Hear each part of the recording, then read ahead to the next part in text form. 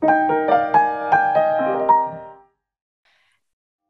can show me the world.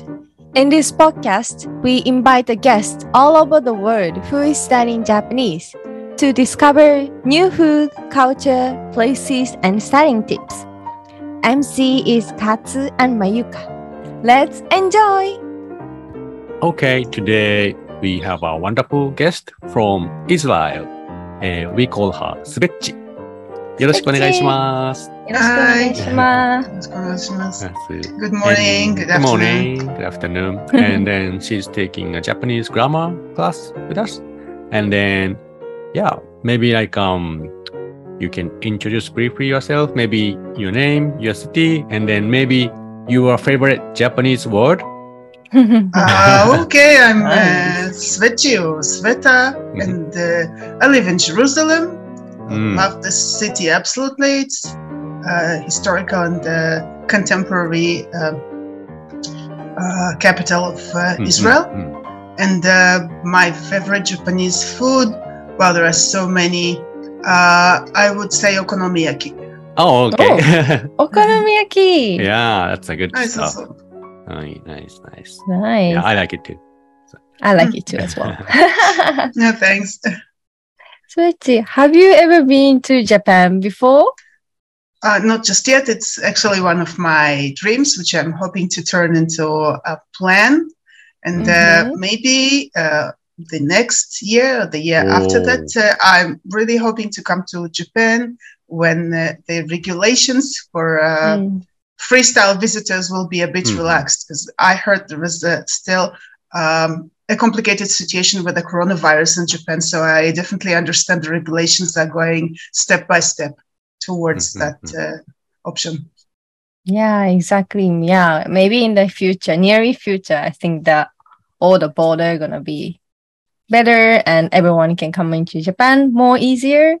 So if you could visit Japan, do you have specific place that you want to visit for your first visit? Well, I think it would be Osaka as a big port city. Yes, because in Israel we have big ports, and I'm really fond of seeing sea and seeing people living by the sea. And also that would be Tokyo. Tokyo.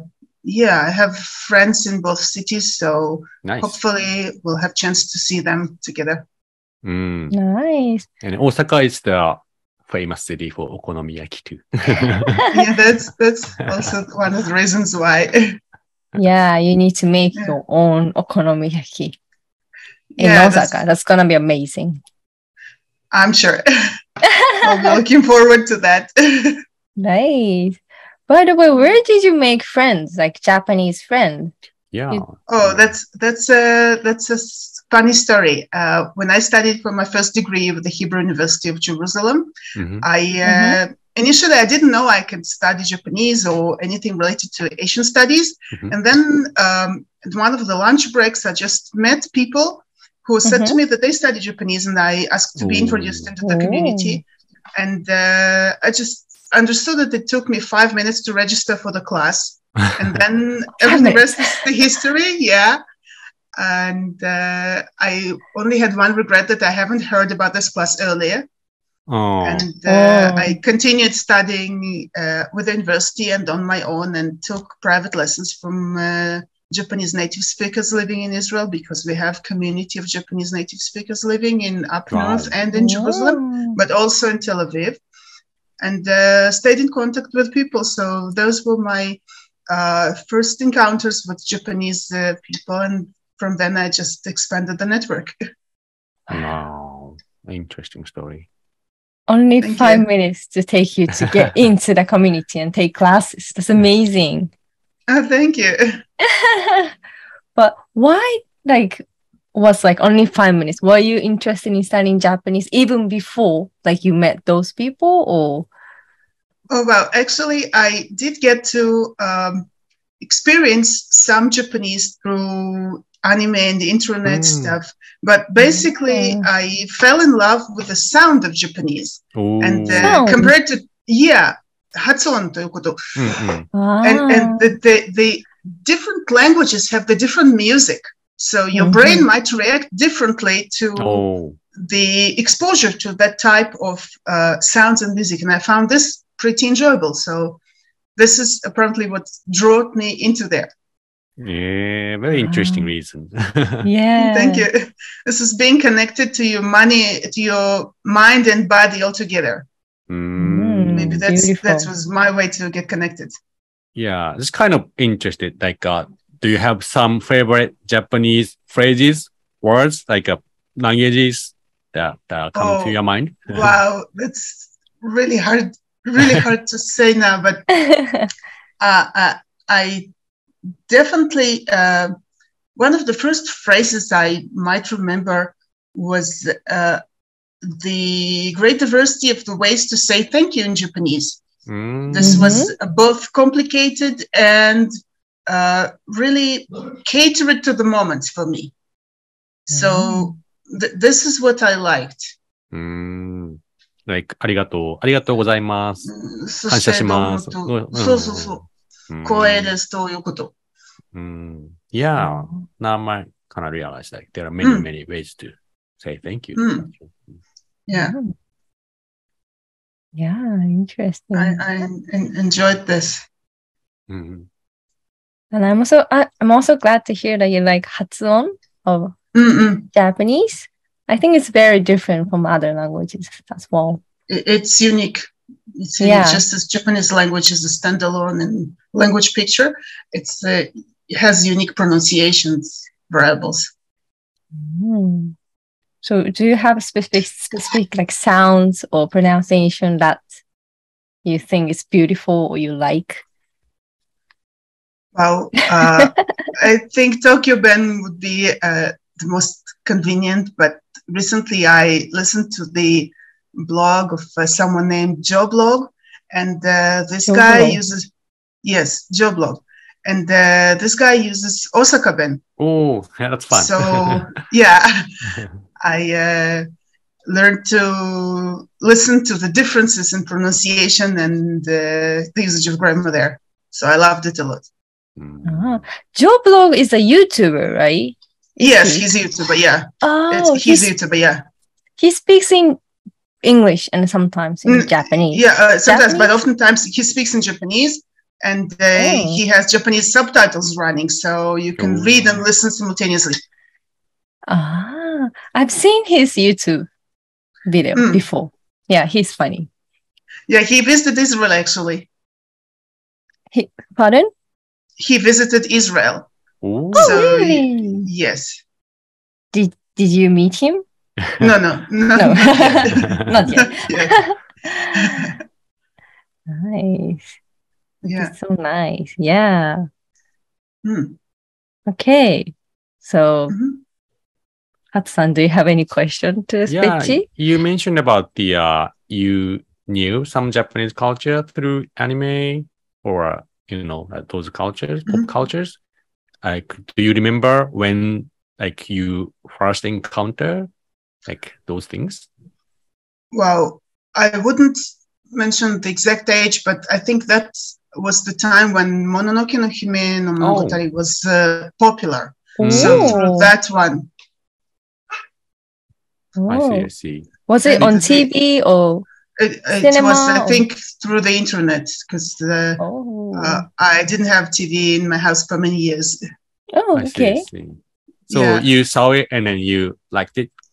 I felt overwhelmed with the richness of the culture, which combines both the folklore stories about supernatural identities and the relationships of people managing to cherish their past and bringing it into their future. Yeah, I think I watched Mononoke Hime over 10 times or something like that. Wow. Yeah. My younger relatives introduced me to that, and since then I felt like, wow, this is something I've never seen before. Not that style, not that type of experiencing relationship with fictitious items and people, and making like feeling like being within there. Yeah, I see what you mean. And every time I see the movie, like I kind of discover something new about it. And that's like really great that you like it.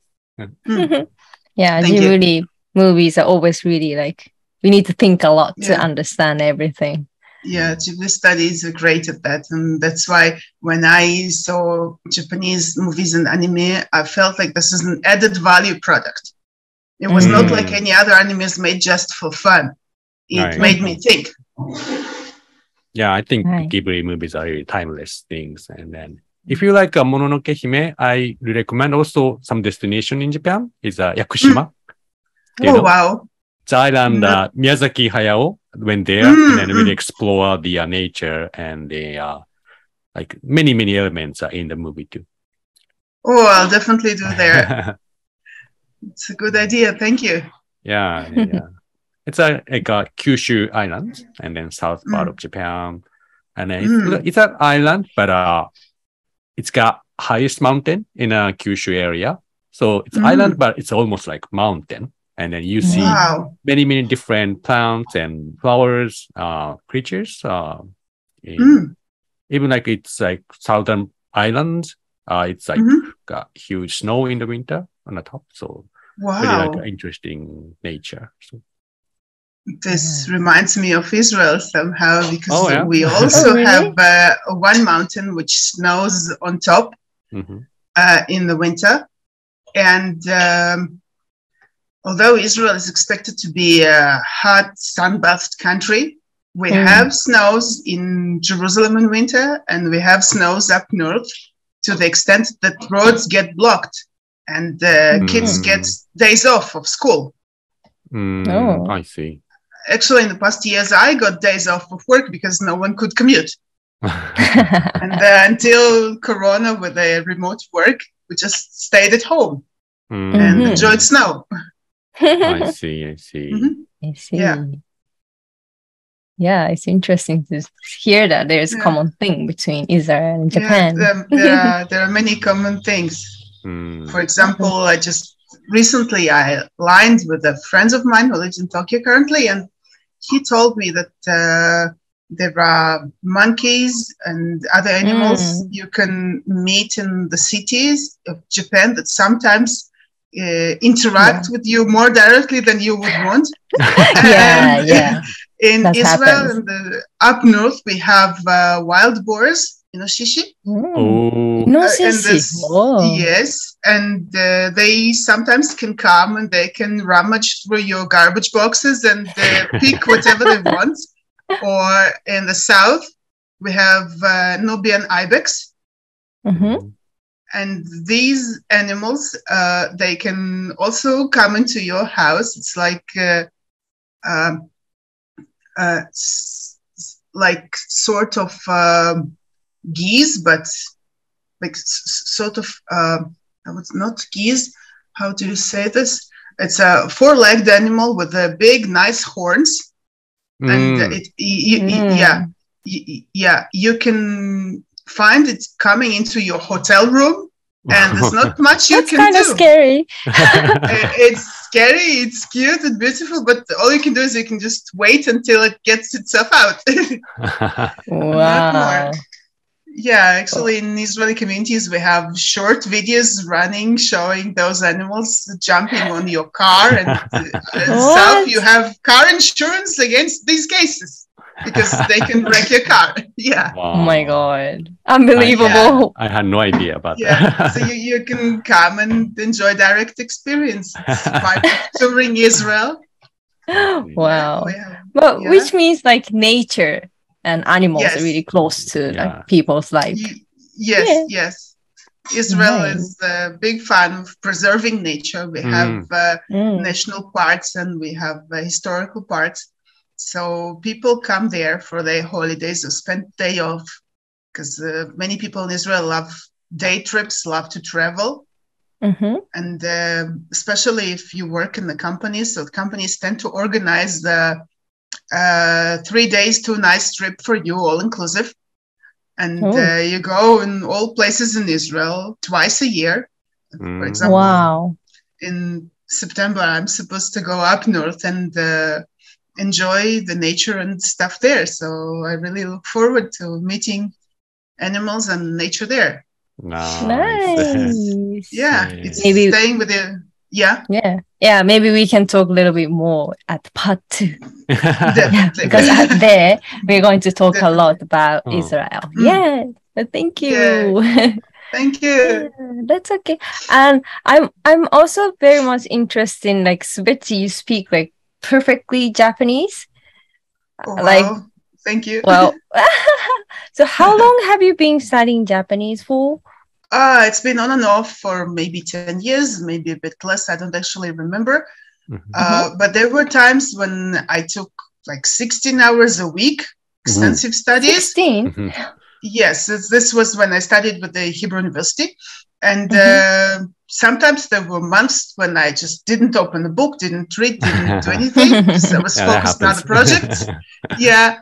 And today I would say that I take weekly classes with Matsushima Sensei. And I watch anime and watch nature films and use Line to communicate in Japanese with the people living there. So maybe it combines into like 2 hours a day on average. 2 hours a day? Yeah. Wow. Because I use time commuting to do this. Wow. It's yeah. You're concentrating a lot to studying Japanese. 2 hours is a lot. Yeah, it comes naturally for me. Thank you. Wow. So are you watching anime to study in Japanese right now? Also to study Japanese, to get to know new words, because anime on a daily basis is a very good way to follow up on how new words come into language. New words and everything that's popular, everything that's wadai by now. So you see new brands, you see new cultural concepts, and you get to know how young people or people at whom the industry is aiming to use those words. But also I watch YouTubers about their daily lives. Yeah, that's very interesting. Do you have like favorite anime or favorite YouTubers in Japan? Yeah, one of the favorite YouTubers is Hamayu Nurush. Is it? Hamayu Nurush? Yes, Hamayu Nurush. This guy is operating a small boat, and he goes fishing. Fishing. Yeah, so he goes fishing, and he shows how to fish and how to cut all types of fish and how to prepare food with them. And he also speaks about his small island on which he lives with his family. Another blogger is Masaru. Masaru? He's a free diver. Free diver. Yes, he's a free diver. He also catches fish and does things with fish. I also watch some beauty bloggers. Not surprising. Who every time take different people and cater to their needs regarding haircut and makeup and dress coordination. So, wow, you have lots of favorites. That's thank you. Yeah, to be honest, I knew none of them, so I learned from you. Me here. Thank you. Arigato. Where did you find those like YouTubers? Like just looking around the YouTube, or like someone introduced you to you? I think the AI introduced those to me because YouTube generates knowledge and analyzes that knowledge. So it suggests you to watch things, and then it's up to you. If you subscribe, it learns that you like it and continues. Nice. Yeah, but I kind of see your taste, like divers and fishers, and you're interested in nature. And yes, yeah, I'm checking Hamayu-san's YouTube channel, and it's got like 500,000 like followers, subscribers, and Yes, it's quite yes. popular. Yeah, I didn't know. Yeah. And then he lives in 小豆島 Mm-hmm. ね。Mm. 瀬戸内の瀬戸内海だね。Oh, wow. Yeah, I have to check it. Like, Oh, thanks. Nice. Did you learn any new word from Hama-yusa or other YouTuber or anime recently? New Japanese word. It's hard for me to remember right now, but the whole experience of sabakikata. Sabakikata. Yes. Oh. Of how to cut the fish and stuff. It's interesting for me. Yeah. It's interesting to see all types of tools people use also. Oh. Are you like trying to follow some sabakikata in your house? Actually, not just yet, but I enjoy looking at this. Yeah. There you go. Maybe if you could visit Japan, you can try fishing and sabaku. Oh, that would be a wonderful experience for me. Actually, yeah. Definitely, that's going to be super fun activities.